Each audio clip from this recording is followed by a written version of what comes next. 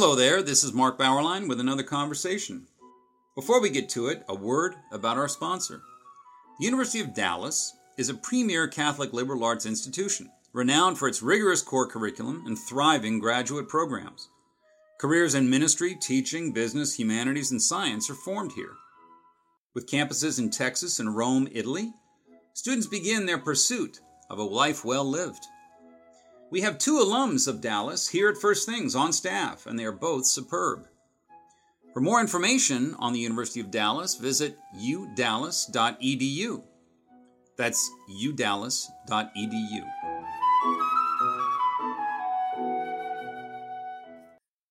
Casey Chalk's writings appear often in The Federalist, The American Conservative, and The Spectator, and he's author of many things, including The Persecuted, True Stories of Courageous Christians Living Their Faith in Muslim Lands, which actually we discussed on the podcast last year, I think. He also has a new book called The Obscurity of Scripture, Disputing Sola Scriptura and the Protestant Notion of Biblical Perspicuity. That's our topic today. Welcome, Casey. Hey, Mark. Thank you so much for having me on again. All right, we know each other. We're on a first-name basis, which is good. The opposite of your title, not obscurity, but rather clarity of Scripture, is something of a dogma in many Christian circles, isn't it? How does that work? Yeah, so in the book, I argue that, and this is, I think a pretty controversial claim to make, certainly for Protestants, is that clarity or perspicuity, as it's more known in academic circles, is the most bedrock and foundational of Protestant doctrines. So I really do, as a former Protestant theology student, seminarian myself, I really do believe that this is more foundational, more essential than the 5 solas, for example, sola scriptura, sola fide, and the rest. But this is a doctrine that, like the 5 solas, can be traced back to the most early of Protestant reformers: Luther, Calvin, Zwingli, Cranmer. All the reformers had some doctrine of clarity. Sometimes it differed amongst them, but usually it was something along the lines of Scripture is so clear that all of the essentials of the Christian faith should be able to be divined by any humble and prayerful Christian who is reading it and asking for guidance from the Holy Spirit. Sometimes, like my own Calvinist Presbyterian background, we would get a little bit more precise and say that Scripture is clear enough on what is necessary for salvation.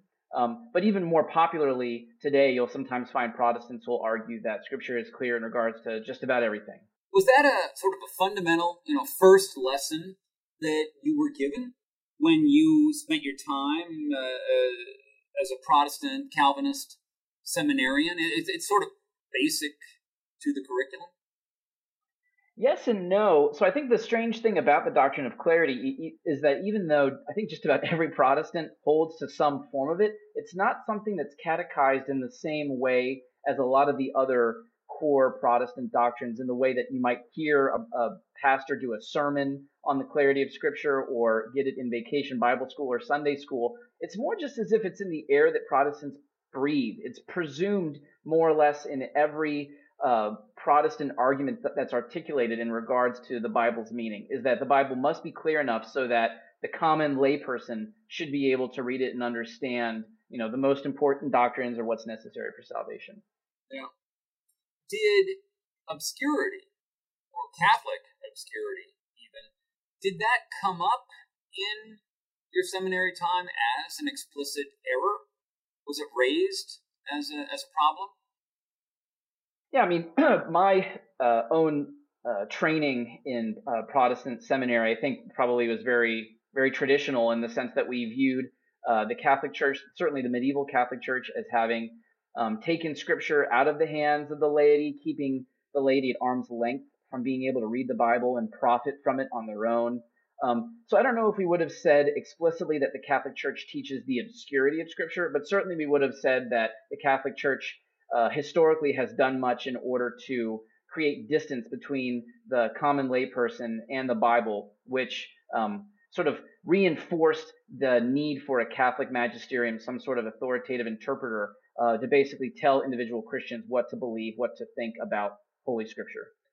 Let me ask you to pause for a moment on the book, although you actually talk about this in the book, but your own biography and the changes that you made in your own faith. Was this conviction of the simplicity and clarity of Scripture an important part of your move toward Catholicism? And take your time answering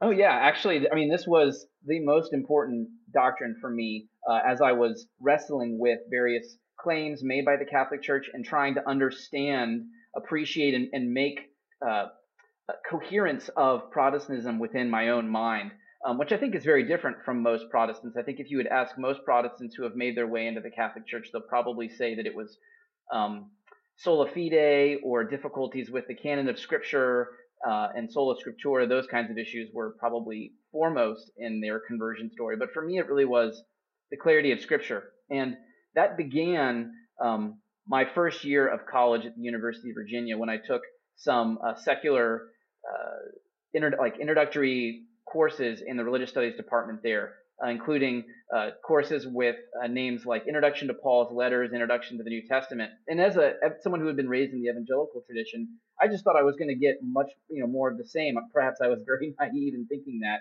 but I was very immediately confronted with all of these different interpretations of Scripture, understanding of church history that led me to want to go deeper and be able to provide strong arguments to be able to refute historical criticism, biblical criticism that has more or less taken over secular religious studies departments across the West.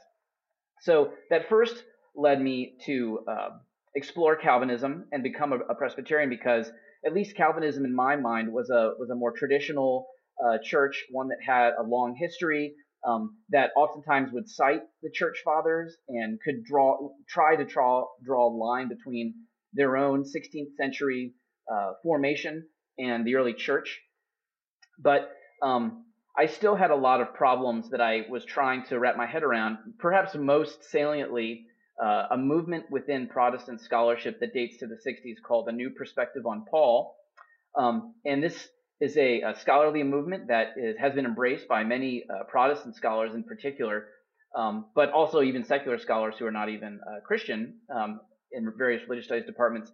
And the very brief version of the New Perspective on Paul is that Luther and the other early reformers had greatly misunderstood St. Paul and his letters in the New Testament, that they had more or less placed their own struggles with the late medieval Catholic Church upon their reading of Paul, so that when Paul talked about, for example, works of the law, they didn't understand that Paul might have been talking about works of the law as he was a first century Jew and what that phrase would have meant, but more in terms of late medieval Catholicism, and thus penances and other charitable works in order to decrease their time in purgatory, right? Indulgences. That's how they understood works of the law. But the New Perspective on Paul scholars argue that when Paul talks about that, he's typically talking about dietary restrictions, Sabbath observance, and circumcision, and that more or less that this new Christian covenant instituted by Christ has done away with those, made them no longer necessary for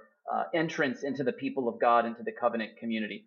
So obviously, this has been a massive challenge to anyone who still holds to Lutheran and Calvinist doctrines in regards to salvation. And I wanted to be able to articulate a very strong response to the New Perspective on Paul. But the more that I studied in seminary, the more I realized that this was a really thorny and complicated issue that required very deep understanding of the original biblical languages, Koine Greek and Hebrew, historical and cultural and literary expertise, that I could more or less spend the entire rest of my life trying to understand what the Bible teaches, what St. Paul teaches in regards to works of the law, salvation, justification by grace. And that was a problem for me as I thought about this doctrine of clarity, which, like I said, is so deeply ingrained in Protestant churches, the Protestant tradition. How could I correlate this doctrine of clarity with this massively complex debate about the New Testament and Paul's teaching? And ultimately, I needed to find an answer that was more coherent than what I was finding from my Protestant professors and pastors that I trusted. And that led me ultimately to consider the claims of the Catholic Church. I'm going to come back to that question of the contradiction that you just mentioned. But quick side question: was First Things' own beloved Robert Wilken at Virginia when you were there? Oh yeah, I took his introduction to, History of Christianity 1, so from the time of Christ to about the year 1000. I loved it. I actually was already reading First Things when I took his class, so it was very exciting. And he actually was my sponsor for my religious studies minor at UVA. Great. Well, he's always great to listen to. I love listening. But back to that contradiction. You begin with Luther, who said, quote, "The meaning of Scripture is, in and of itself, so certain, accessible, and clear that Scripture interprets itself." Now, how then did Luther explain all the disputes over scriptural meaning? Yeah, so this is a massive problem immediately for Luther because he's encountering people who very much embrace him and what he is doing and protesting against the Catholic Church and its teachings on salvation and other issues. Zwingli is a great example of this, the great reformer in Zurich, Switzerland. They disagreed over the doctrine of the Eucharist. Zwingli has more of a symbolic understanding of the Eucharist that I think most, certainly low church Protestants in the West, would resonate with, whereas Luther still held to a very high view that, although not identical with the Catholic Church, was very similar. But perhaps even more dramatically than their disagreements were those between Luther and the radical reformers, people like Thomas Munster, who took over a city in Germany and started to endorse polygamy and other radical practices. And Luther had no qualms with encouraging the German nobility to crush that movement, which they did quite violently, killing a lot of Thomas Munster's followers. So the way that Luther dealt with this problem of people coming to different interpretations of Scripture than himself was more or less to impugn bad motives on his interlocutors or opponents. So if Zwingli or the radical reformers disagreed with him over the Eucharist or marriage or church polity or salvation, a number of things, then it must reflect some sort of deficiency in his opponent, whether they're intellectually deficient or spiritually deficient, they're immoral. Perhaps they know what Scripture really believes, but in their obstinance, in their sin, are unwilling to acknowledge its plain meaning, or something like that. Maybe perhaps deceived by the devil. So all of those kinds of accusations are thrown at Luther's opponents. But this is not unique to Luther. You see this across the early reformers, and really ever since then those have been the kinds of allegations that have been lodged against those who disagree with Protestants over their interpretation of Scripture. As you note, the Reformation gave individuals more autonomy in their faith and practices, but that presumes that Scripture is, quote, in some sense perspicuous. If Scripture isn't, on that particular issue, does the Reform movement fall? Yeah, I mean, I certainly think so. I think if Scripture is not clear, then Protestantism has this massive Achilles heel. I think if you look at the history of Protestantism, you can sort of see how this doctrine has played out. I mean, like I mentioned before, even a couple of decades after Luther's initial protest in Germany, we're seeing the Protestantism go in many different directions, splintering, new churches that have all different kinds of beliefs about, like I said, salvation, the Eucharist, baptism, church polity. And that problem only gets worse as the generations unfold. So by the time that the Catholic Counter-Reformation writers like Robert Bellarmine or Francis de Sales are writing in the 17th century, they're able to note 30 or 40 different opinions on the Eucharist and other classic Christian doctrines. So, I mean, perhaps a little bit more polemically, this might be a little bit simplistic, but more or less the reason why we have so many brands of Protestantism today has a lot to do with the doctrine of clarity. You pose a stiff question on page 75.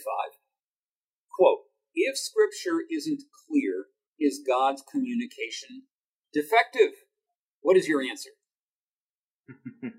Yeah, so this is often a Protestant response to concerns or criticisms about the doctrine of clarity, is that more or less that Catholics or anybody else who makes this complaint or criticism is impugning God as not being able to communicate clearly. But that more or less presumes that God wants to communicate with humanity in such a way that his Bible will just be immediately accessible to every individual person who humbly and prayerfully reads it.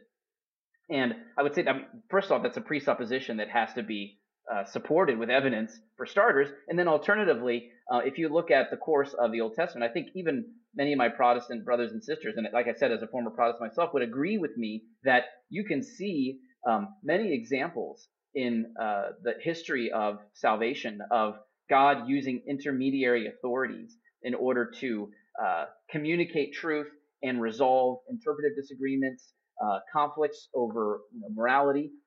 Moses is a great example of this. He serves as a mediatory authority between the people of God and God at Sinai, and even after.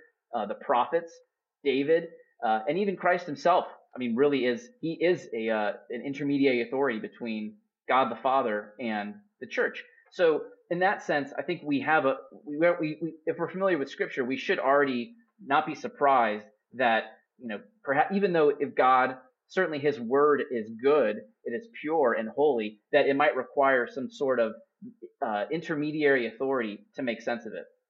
Luther has maybe a good point when he says, we have so much obscurity and confusion in ourselves that God surely wouldn't make things worse by compounding the problem with an obscure scripture. A fair rejoinder, Casey?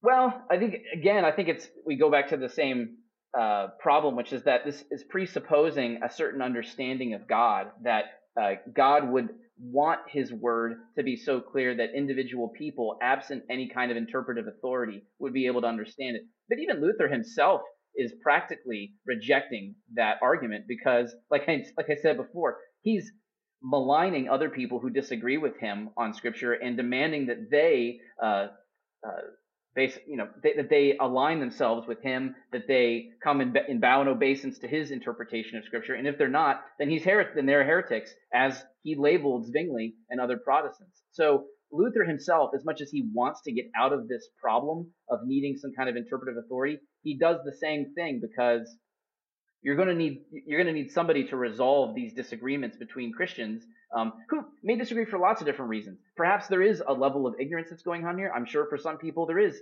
some level of sin that might lead them to want to not interpret Scripture in ways that would ultimately have them do a lot of soul searching and recognition of sin in their own lives. But sometimes it could just be that maybe some of these Bible verses are not as clear as we would hope and like.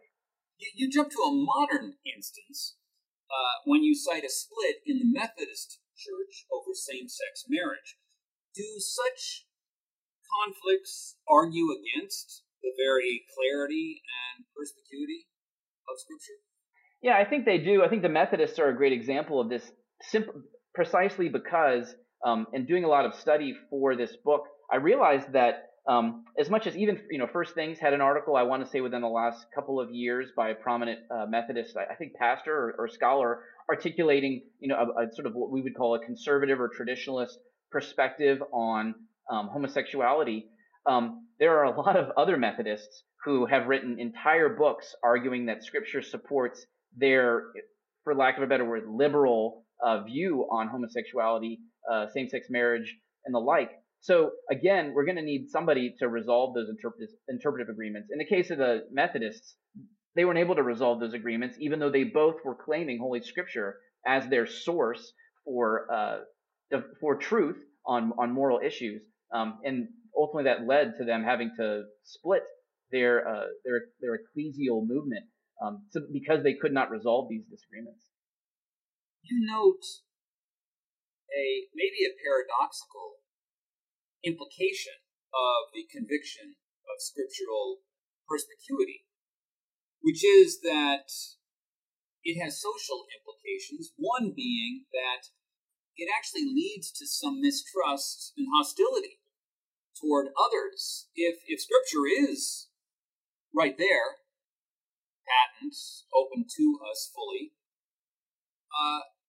one way we explain disagreement is by going to the ad hominem, right? Those people, there's something wrong with them.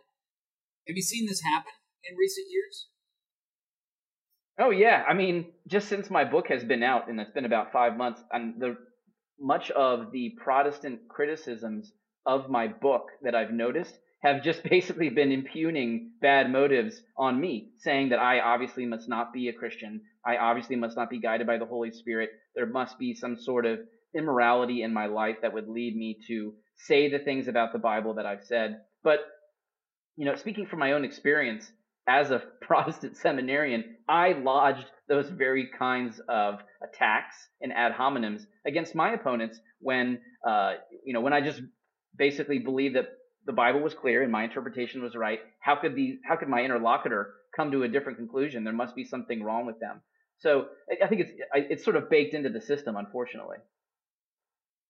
To put it simply, uh, admitting some mystery, ambiguity, complexity, difficulty in Scripture actually is sort of a social blessing in actual practice. I think that follows. You, as a result, in chapter 8, you turn to another way to understand Scripture, to begin on some different premises. One you mention is a certain kind of reverence for the books. What is that? Yeah, well, so unlike some of the Protestant criticisms of myself in this book, I still have a very, very high regard for Holy Scripture, but I also recognize that it is a text that is a historical one that took time to be recognized and formed together in the canon that we have today in the 4th century. But more broadly than that, when we sit down to read Scripture, we need to read it not on our own. And I think that Protestantism, even the very best Protestant scholars and church traditions who really want to read Scripture within a broader tradition where they're making recourse to the church fathers, other great theologians, even their own confessional documents, they can't help but ultimately reside in a paradigm that's individualistic. Because if they were to come to different opinions about those confessional documents or what church fathers or other great theologians have taught, then they're going to need to find some other Protestant community that aligns with their personal interpretation. Whereas in the Catholic paradigm, there is a much higher reverence for this idea of reading the text in a community with a tradition that actually has some sort of objective authority, that's an extra biblical authority that can be that we can make recourse to in order to make sense out of Holy Scripture. So, of course, you have to believe those extra biblical arguments. You have to be persuaded that they are coherent and cogent, and that takes some time in and of itself. But that's ultimately where I'm trying to encourage readers to go, is to view the Catholic interpretive model as one that is persuasive outside of these incessant, irresolvable Bible wars that we've been having for the last 5 centuries. You don't really go into this. You imply it occasionally, but do you think some of these conflicts come down to a temperamental factor? It's really, how comfortable is someone with a little obedience toward church authorities? How submissive are you to the past? Would you go that far? Yeah, I think there is perhaps some of that where there is a desire to have that independence. I mean, that in and of itself also is, I don't know, a personality trait of Protestantism that goes back to the beginning, is this idea that Luther was his own man. He was an individual fighting against a wicked and corrupt institution that needed to be taken down. I think that we've seen that over the course of Protestantism, is this need for independence, absent some kind of interpretive community. But of course, lots of Protestants have very high regard for the need for reading the text in community, and I engage with some of those Protestant writers in the book as well. Well, last question, Casey. The Protestants, at the end, you suggest that the Protestant perspicuity has a historical advantage over the Catholic obscurity. And that is that the Protestant perspicuity seems to correspond nicely to, as you implied a few minutes ago, individualism, sort of individual rights. It also actually complements modern ideals of equality too. Is that something that Catholics have a harder time with, I should say, than Protestants? Yeah, I suppose that's a good question. Perhaps, I mean, I think there's a reason why a lot of the foremost voices in the post-liberal movement are Catholic, is because they have a more natural appreciation for the need for some sort of authority and a structure that where they don't necessarily need to be the ones in the interpretive driver's seat. Whereas I don't know, liberalism very much is this idea that we are all on our own. We all have our own individual voice and vote that we get to make.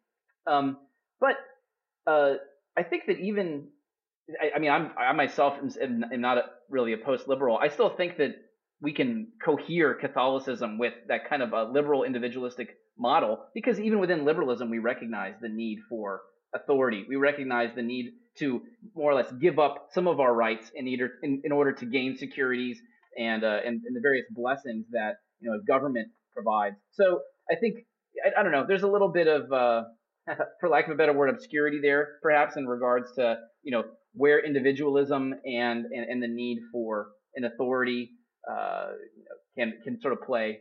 But that's kind of a little bit beyond the scope of my book. Okay. Well, the title of the book is The Obscurity of Scripture, Disputing Sola Scriptura and the Protestant Notion of Biblical Perspicuity. Casey Chalk, thank you for joining us once more. Thank you so much, Mark. It was a pleasure to be with you.